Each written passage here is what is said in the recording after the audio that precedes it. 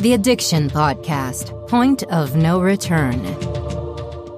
Hello, everyone, and welcome to the Addiction Podcast, Point of No Return. My name is Joni Siegel, and I'm the host for this podcast, and my husband, Steve Siegel, is the producer of the podcast. So today's episode is episode number 292, and I apologize, but our yard men are out in front working on the yard, so might get a little noise now and again. Murphy's Law, someone's doing something out there. So please subscribe to this podcast wherever you listen to podcasts and give us a good review, because then when people search for help, people who are either addicted themselves or have a loved one addicted, then they find our podcast, which is what we want. Please also subscribe to our YouTube channel, ring the bell so you get notified, and give us a thumbs up on our videos. So today we have an interview with a woman that we've had on the podcast before, and I think it's kind of timely. Her name is Diane Stein. Diane Stein accepted a leadership role at the Florida chapter of the Citizens Commission on Human Rights in 2015. That's CCHR. CCHR is a nonprofit, non-political, non-religious mental health industry watchdog whose mission is to eradicate abuses committed under the guise of mental health. Since that time, she has worked to help restore human rights to the field of mental health, and especially in the area of short-term emergency commitment. As a Newsweek expert, Diane is regularly interviewed by journalists and investigative reporters on emergency psychiatric holds involving children and the violation of parental and child rights under these circumstances. Now, you may be thinking, what does this have to do with addiction?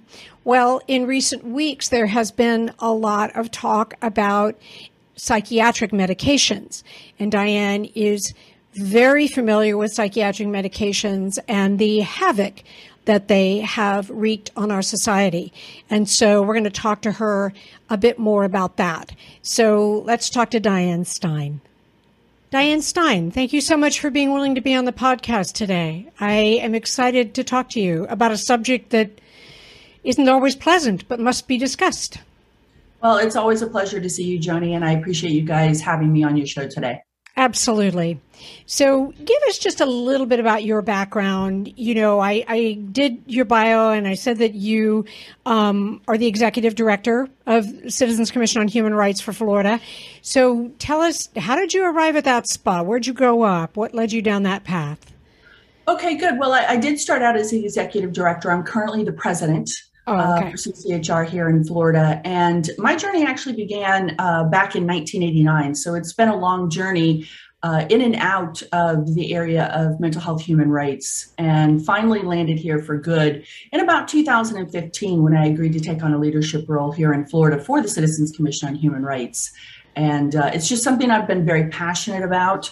My mother had a run-in with the mental health law here in Florida, and it kind of spurred me to take additional action, rather than just be a supporter or a volunteer. So, you know, that's kind of how I ended up where I am right now. Okay, fair enough. And your mother's okay now? That's all okay? She is, yeah. She actually has passed away since, but we were able to successfully navigate the mental health system, get her released. She was having an adverse reaction to medication. She was not having some sort of mental illness. Unfortunately, the law here, in fact, the law in most states can be abused quite easily. Sort of a, shoot first and ask questions later kind of viewpoint, or take action first and ask questions later sort of viewpoint. And so we were able to get her out into a safe space. She moved in with my sister and spent her golden years truly living golden years, which was very nice. Awesome. I think that's great. So we're an addiction podcast, so we're talking about drugs today. And there have been in recent weeks, there's been a lot of news coverage about antidepressants and antipsychotics. And that's kind of what I wanted to focus on today. What have you learned about those types of drugs? I mean, I know when I came into it, I thought, well, doctors prescribe them, so they can't be all bad, right? Well, unfortunately, too many people have that viewpoint. And even when they do their own homework or research into a drug, it's not always easy to find the information. For instance, antidepressants and other psychiatric drugs are highly addictive. In fact, a great many medical doctors won't even attempt to get somebody off a psychiatric drug once they're on it, because it can be quite dangerous. It's actually, there's danger to it. And I'm sure you're well aware there are drugs that you can't just go cold turkey, like say off alcohol, right? You actually have to be medically supervised. So, the average person doesn't necessarily know that, because we have, unfortunately, developed a society where the quick fix is what we're seeking. So if a person in a white coat says this pill will help you feel happy, they go, okay. And they don't necessarily ask the questions that they should. Or if they do, unfortunately, sometimes the medical doctor doesn't even know about the adverse reactions, because there have been no clinical trials per se to attribute certain side effects such as suicide to a psychiatric drug, because of course that couldn't get approval. They're not going to run a clinical study where people might actually kill themselves. So instead they rely on adverse reaction reports with the FDA. So once the drug is approved, then it's a matter of how many adverse reaction reports are there, and then does the drug get a certain warning label attached to it, or a black box warning, something like that, to let the person know. And a medical professional doesn't necessarily have all that information. So even if you ask what are the side effects, they're most likely just going to give you the common side effects and not discuss the potential adverse reactions. Right. And I just want to make a point that you said, because I was going to ask you the question if you didn't say it, and it's kind of a no-brainer. But for anybody listening, I think that the concept of addiction or being an addict has to do with illicit street drugs. And obviously we've talked about opioids and how people definitely could get addicted to those drugs, but you can get addicted to antidepressants, antipsychotics, anti-whatever, psychiatric drugs. They are addictive, and even more so, I think, in some ways than something like heroin, and with worse effects. Well, yeah, exactly. The New York Times actually did an excellent investigative piece on the addictive qualities of psychiatric drugs a few years ago. It's still very relevant, the actual story and the people they quoted and the experts that they reference in that story. So yeah, they are addictive, and people don't realize that, antidepressants, as an example, they were meant to be a short-term fix. Like, the person takes them for a short period of time. They weren't meant to be a lifelong commitment to a chemical restraint. So I know that there's a lot in the media right now that some of the people, or most of the people, if you will, I think I said all in my last interview, but I will tone it down. I say most of the people who commit these horrible mass shootings are on psychiatric medications. But this fact, while it's getting a lot of buzz right now, this is not new to CCHR. When did CCHR first make this connection? Oh, that was quite some time ago. We're talking as far back as Columbine. The actual facts are quite simple. If you have a certain percentage chance that a drug's going to cause, let's say, homicidal ideation, or suicide, or aggression, or violence, and it's going to occur in a certain number of people, and then you have X number of individuals on those drugs, you are going to have these type of incidents. So CCHR began documenting that quite some time ago, and in 2018 released a report called Psychiatric Drugs Causing or Creating Violence and Suicide in Our Communities. And it's a very detailed 60-page report that goes over everything from how many people are on antidepressants, which of course that number has changed and unfortunately increased just since that report came out, to how many of the shooters were taking drugs, what drugs they were actually on, how many people were killed, excerpts from psychiatrists and professionals and law enforcement. It's actually a very well-researched piece, and that report itself has been out since 2018. Wow. Dan Carity, If I'm Being Honest, is the new powerful podcast to listen to. Dan is a globe-trotting television personality, a choreographer to stars like Britney Spears and Justin Timberlake, a loving husband and father, and a man struggling with addiction and anxiety. On his podcast, he shares ugly truths from his life in front of and away from the camera, and those of his courageous guests as well, from the world of entertainment, sports, media, and medicine, such as NFL player Ryan Leaf, pioneer DJ Don Diablo, actor and comedian Jamie Kennedy, and many more. So check out his new podcast, Dan Carity, If I'm Being Honest, on Spotify, Apple, and Google, or go to his website, www.dancarity.com. That's www.dankarity.com. Now here is an incredible success. Roger Smith was kicked out of high school, was homeless, a drug addict, arrested multiple times, and yet this same man overcame incredible adversity and became the CEO of American Income Life Insurance, National Income Life Insurance, and Liberty National Life Insurance Companies. His journey is told in his new memoir, The Most Unlikely Leader. Roger is an example that no matter how low you go in life, you can always turn things around and become anything you set your mind to.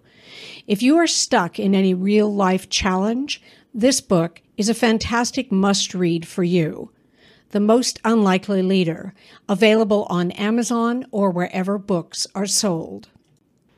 You know, I say this, I'm going to say this again. I hope our listeners don't get tired of hearing me say it. But the thing, what makes sense to me with these types of drugs, and I got this off of a documentary I watched called Generation RX, and that is that when you take these types of drugs, it's like playing Russian roulette, because they will alter the brain chemistry.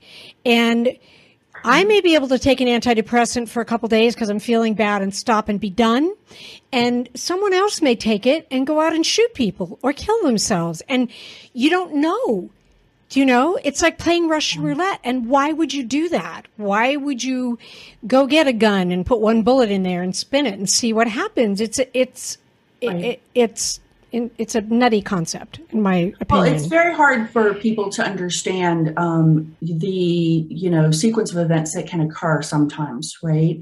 But you do have a situation where an individual, they're going to react differently to whatever substance it is that they're consuming, right? For instance, I mean, you could just water it down to caffeine. Some people can drink coffee all day long and it's not a problem for them. And other people, if they have, a cup of coffee after 3 p.m., they have insomnia practically, right? Good point. So it can be, so it's like, I mean, all drugs, they alter you, right? And unfortunately, you have an entire pharmaceutical industry, the mental health industry, based on a myth. It's like you talked about the mass shootings and the information that's coming out of that. But what about the chemical imbalance theory, which, CCHR for 30 years has been, saying this is not an actual truth. There is no chemical imbalance, right? And there have been scientific papers, there have been studies. And finally, when the report came out of UCL, out of London, the University College of London, right? That, they did this study and they can not attribute low serotonin levels to depression, et cetera. All of a sudden it's like big news that the chemical imbalance theory is, a bunch of baloney, right? But you have an entire generation, just track back to the Prozac commercials, Yep. I believe that was the one that had the little fluffy cartoon and it's all sad because it's got a chemical imbalance. And then when it gets the right drug, basically it handles that chemical imbalance and then it's a happy little fluffy thing, in the animation. So you have generations of Americans, right, as just one, demographic that believe, honestly, I mean, I think they did a survey, I don't remember what year they did surveys, but like 80% of the United States population believe that there's a chemical imbalance. I mean, I talk to lawmakers and policymakers on a regular basis, and they're like, well, it's a chemical imbalance and they need the drugs. And I'm like, yeah, there's no chemical imbalance. Wow. Right? Yeah. Wow. Amazing. Have you found, Diane, in the research, or has CCHR found in the research, that certain segments of the population are targeted with these psychiatric medications? Well, it depends. Yes, and yes, we have. Now, obviously, we're not medical doctors or attorneys or anything like that, but we can read, we can do research, and we can read reports and look and see what they have to say. And so there's interesting things. For example, elderly, they reach a certain age, become eligible for benefits, and all of a sudden the number of prescriptions that are prescribed to them increase dramatically, right? Or foster children. Foster children are historically multi-dosed. It's called polypharmacy when you're on more than one or multiple different drugs at the same time. And you'll find foster children on, 2, 3, 4 different types of psychiatric medications all at the same time, right? So you do have these definite targeting of demographics with basically drugs. Middle-aged housewives, that's another demographic that gets hit really hard. Yeah. Well, it's goes back to Valium, Mother's Little Helper. It really, you look at menopause and perimenopause, you look at that moment and that time in a woman's life, right? And the hormones are just going bananas, and you have so many different factors going on physically. And a lot of women will get put on antidepressants at that time in their life because they're going through menopause, right? When in actual fact, it's a physical situation that's going on. It's fascinating that you say that, because I worked, my last big corporate job, if you will, I was talking to a gentleman. I was talking to him about his job and his work. And I remember him telling me, I don't know if he was on antidepressants or had just been prescribed antidepressants because he had a heart issue. Oh, yeah. Absolutely. And I was like, wait a second, what does that have to do with your heart? I mean, the answer is nothing, but. Well, once again, I can track back to personal experience. My father was a heart patient, had heart surgery at 42. Okay. Spent the next 20 some odd years, 23 years, navigating the medical system with severe heart failure, throughout his, later years, right? And his cardiologist would repeatedly try to put him on antidepressants. And I'm like, he's not depressed. He has heart disease, which brings me to another point. The individuals who are labeled as mentally ill actually die younger than the rest of the population, not because they commit suicide, not because of mental illness, but because in the many, many cases, they have untreated physical problems that have been misdiagnosed as anxiety, depression, or what have you. And instead of treating the heart disease, the thyroid, the cancer, or whatever it is that's going on with that person, they instead are given a script for a psychiatric drug and written off as, it's all in your head. And it's a huge problem. There's been several really good studies on basically the mortality rate of individuals who've been labeled as mentally ill. You are listening to the Addiction Podcast, Point of No Return. For more information on the podcast, or to reach out if you have a story you would like to share with us, go to our Facebook page by the same name, or you can email us at theaddictionpodcast@yahoo.com, or go to our website, theaddictionpodcast.com, or call us at 727-314-7080. And please remember to subscribe to our podcast wherever you listen to podcasts and give us a 5-star review. Sometimes the hardest thing about getting someone into recovery is getting them to agree to treatment. Bobby Newman, a certified drug counselor with 30 years experience and an over 85% success rate as an interventionist, has created a series of 12 videos that you can use right now to learn every step to get your loved one to agree to treatment. Call 866-989-4499 today. And say the word podcast to get a 10% discount. Or go to newmaninterventions.com and type in the word podcast for a 10% discount. This service comes with a free 1-hour consultation with Bobby. And how it could be stopped, meaning if a middle-aged man goes to his primary care physician and says, I'm just kind of tired all the time and I'm not as happy as I used to be. I'm not as interested in life. I'm not sleeping as well. Chances are his primary care physician is going to write him a script for a psychiatric drug. Yep. In actual fact, he should refer that middle-aged person, that middle-aged man, to a cardiologist, because what I just described are, possible symptoms of heart disease. Yep. Makes total sense. Yeah. What are you seeing, if any, what changes are you seeing today in this whole area of the prescribing of psychiatric medications? Well, I'm not sure if I'm seeing any changes per se. More what people don't realize is the vast majority of psychiatric drugs are prescribed by non-psychiatric physicians. They're prescribed by medical doctors, not psychiatrists, right? So whether it's, pediatric or geriatric or anything in between, it's an individual who is not a psychiatrist, not a mental health professional that's prescribing these drugs. And that just seems to be a growing trend. But, you have, I don't remember the exact figure off the top of my head, but I believe it was something like 1 in 5 Americans on a psychiatric drug of some sort, right? Wow. And then if you take that in here in Florida and you look at, I do a lot of interesting reading. One of the things I read is the medical examiners' drugs found in deceased persons, which is basically their report on all the autopsies that were performed in a given year, right? And, you mentioned opioids and fentanyl, and those are definitely the number one drug that is found in individuals that autopsy is done, because not everybody gets an autopsy. It's like suicides, et cetera, murders, things like that. So, but benzos are the second. Wow. Yeah. It's like, the number of people that are found with either psychiatric drugs being the cause of death or contributing to the death are quite large. And that's just in Florida, Wow. And what are benzos typically prescribed for? Is that anti-anxiety medication? Is that what that is? So what typically are benzodiazepines prescribed for? Well, they're depressant drugs. Okay.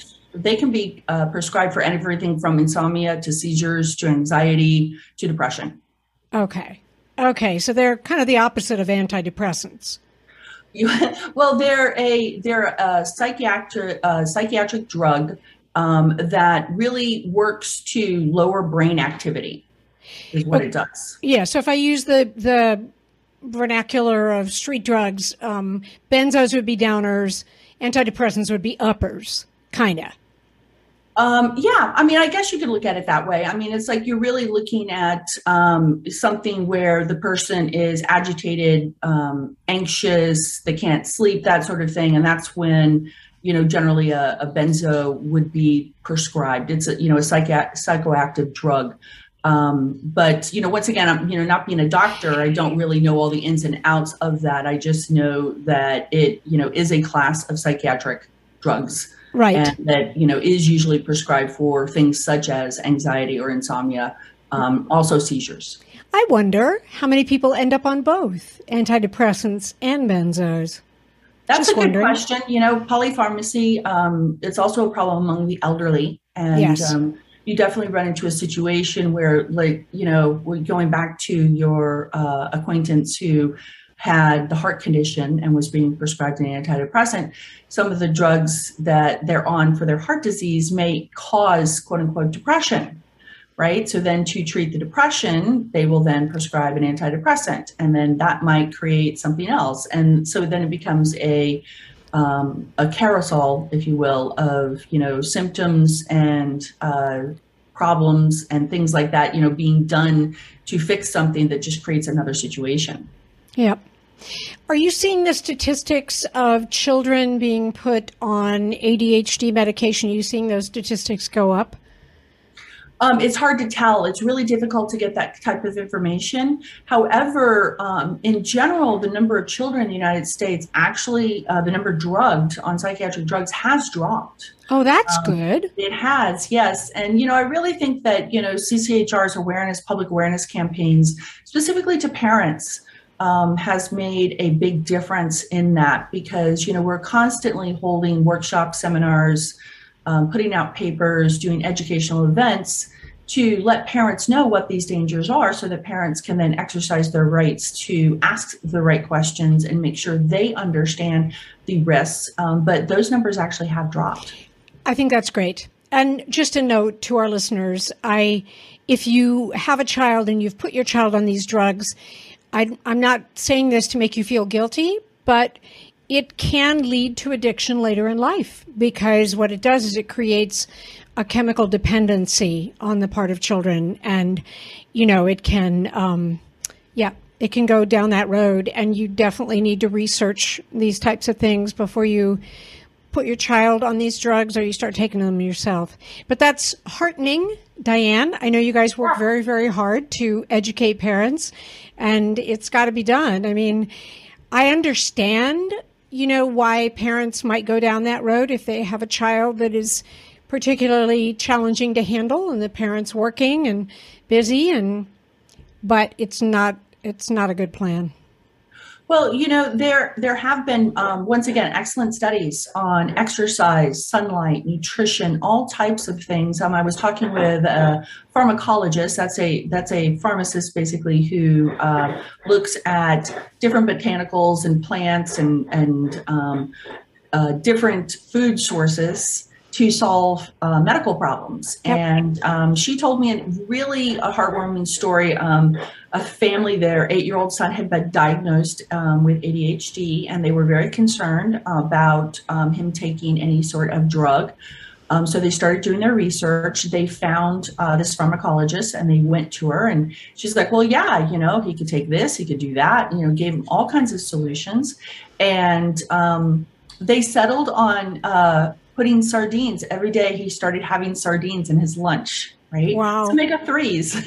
Wow. And that totally handled it. And his teacher was so happy, that they had decided to actually medicate him. And so then the mother is like, I know. And she was like, oh, he's improved so much and he's doing so great. And so the mom sat there and just listened to the whole thing. And then she's like, yeah, we actually opted not to do that. We're just feeding him sardines. I would love to have seen the teacher's face at that point, because I think, unfortunately, a lot of teachers are convinced that drugs are the way to go. It's really interesting. I have a family of educators, everything from, grade school to high school. And they have a hard road. They really do, with our education system and what's expected of them. And when you have the type of system that they're in, sometimes they get put into a position where they themselves are not real comfortable with what's being asked of them. And when they have stories like that come before them, it really puts them in a position, I think, where they feel empowered to then question what they're being told must be done or what has to be done, right, with a particular child. Yep. What words of wisdom do you have for our listeners about psychiatric meds? Words of wisdom. Okay, do your homework.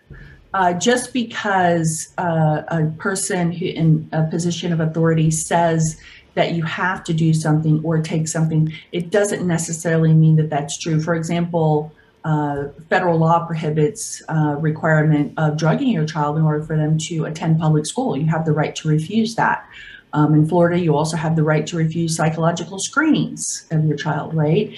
Your elderly parent, you have rights if you're taking care of an elderly person. So just don't be afraid to stand up and say, wait a minute, I have questions, and get real answers to those questions before you make your decision. Because ultimately, it is up to you. Your health and that of your loved one and friends is in your hands.